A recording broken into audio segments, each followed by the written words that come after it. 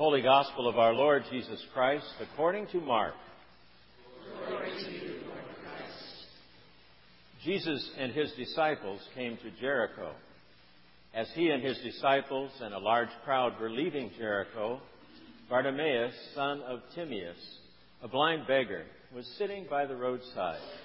When he heard that it was Jesus of Nazareth, he began to shout out and say, "Jesus, Son of David, have mercy on me." Many sternly ordered him to be quiet, but he cried out even more loudly, "Son of David, have mercy on me."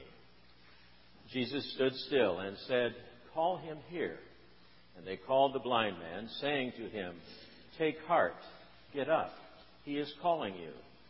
So throwing off his cloak, he sprang up and came to Jesus. Then Jesus said to him, "What do you want me to do for you?" The blind man said to him, "My teacher, let me see again." Jesus said to him, "Go, your faith has made you well." Immediately he regained his sight and followed him on the way. The Gospel of the Lord. Praise to you, Lord Christ.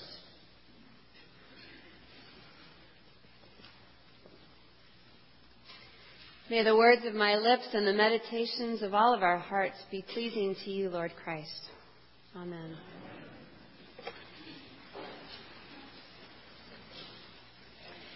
I think I want to be Bartimaeus when I grow up. I'm not completely sure I want to be Bartimaeus because actually being Bartimaeus feels relatively terrifying.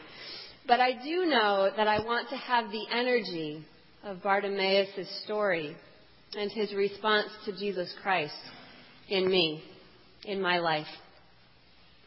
In order to see how extraordinary Bartimaeus was, we have to compare his story to the last two stories that we've heard these past 2 weeks. Whereas today we have a story about a guy who gets it, the past two Gospels have been about some guys who didn't really get it that much at all. 2 weeks ago, the rich man approached Jesus with enthusiasm and good intentions. But in the end, he was too attached to his wealth and his earthly identity to follow through on his desire to follow Jesus. This story left me a little disappointed and uneasy. I didn't have to dig too deep to see myself in that rich man. Last week, James and John, all wrapped up in the possibility of Jesus' coming days of glory, asked if they could be his two most important followers. They also came with enthusiasm and maybe even good intentions. But they didn't realize that they were asking the wrong question and thinking the wrong way about who Jesus was and what he could offer them. This story left me wondering where I might be missing the mark in my approach to Jesus, where I might be aiming more for status and less for love. But this week, Bartimaeus' story leaves me thinking, yes, that is what we are called to. Maybe it's the fact that he was a blind beggar in a decidedly inaccessible world with nothing left to lose that gave him the chutzpah to throw caution to the wind and literally throw himself at Jesus. Whereas the rich man could not loosen his death grip on his possessions, Bartimaeus threw his only possession, his cape, off as he leaped toward Jesus. Whereas James and John responded to the question of, "What do you want me to do for you?" with a misguided and self-important request, Bartimaeus answered the exact same question, "What do you want me to do for you?" with a request for healing, wholeness, and sight. His response indicated that he already had great spiritual sight.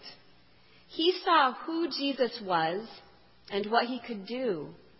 He saw him as the Son of David. He's the first person to have named Jesus as the Son of David, the Messiah that the Jewish world had been waiting for.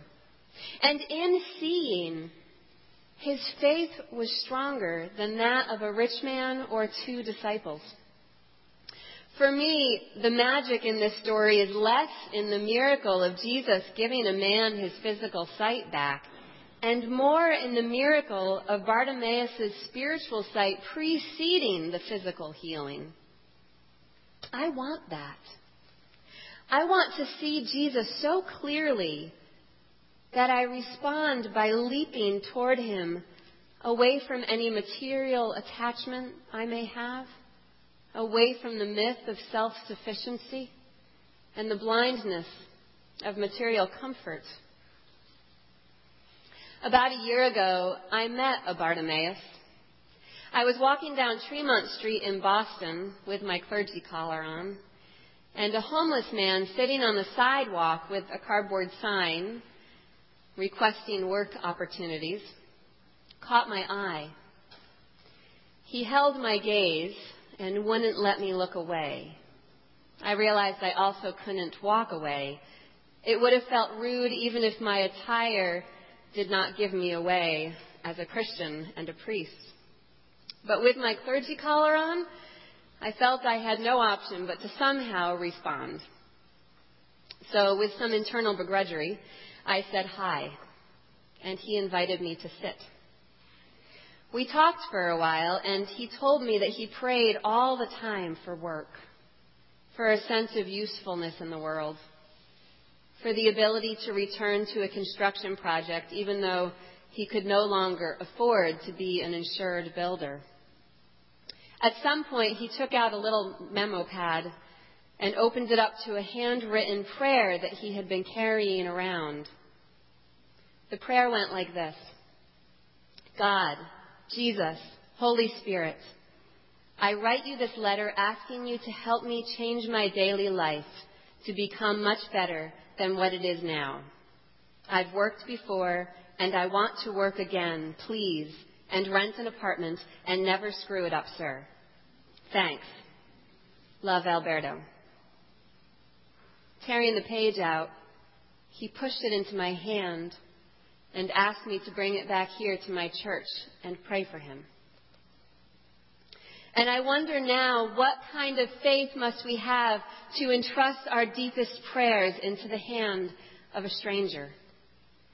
How does our sense of financial or material security, or our pride, or our blindness to Christ keep us from that kind of leap of faith? I have never asked a stranger to pray for me. And yet I know that spiritually I am every bit as in need as Alberto or Bartimaeus or anybody who has ever asked me to pray for them. If Jesus is asking us, each of us, each morning as we rise, what is it that you want me to do for you?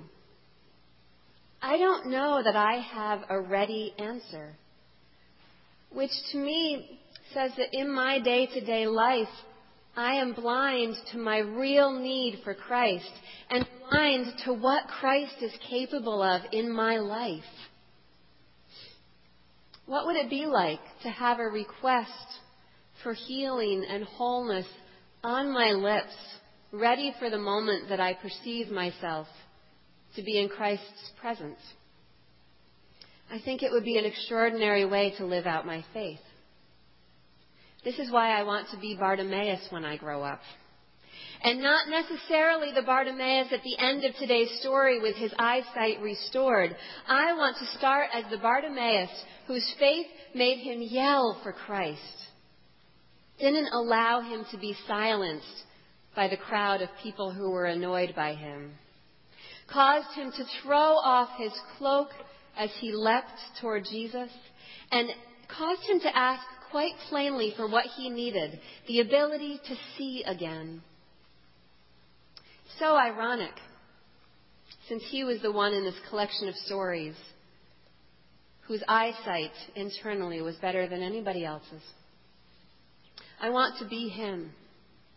I want to know how to ask Jesus to make me more and more into who I was created to be in this world. And maybe you want that too.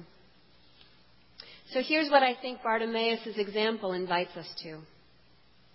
As we navigate this life that is full of overwhelm, grief, shortcomings, passion, relationships, love, suffering, confusion, resource management, needs and wants, community, calling, work, school, family, church, schedules, clutter, decisions, illness, wellness, doubt, and hope. As we navigate this full life and the many moments that come our way and require something of us, let us have the courage to call out to Christ for healing, clarity, and sight. Let us hear the voices in the crowd assuring us, take heart, get up, He is calling you.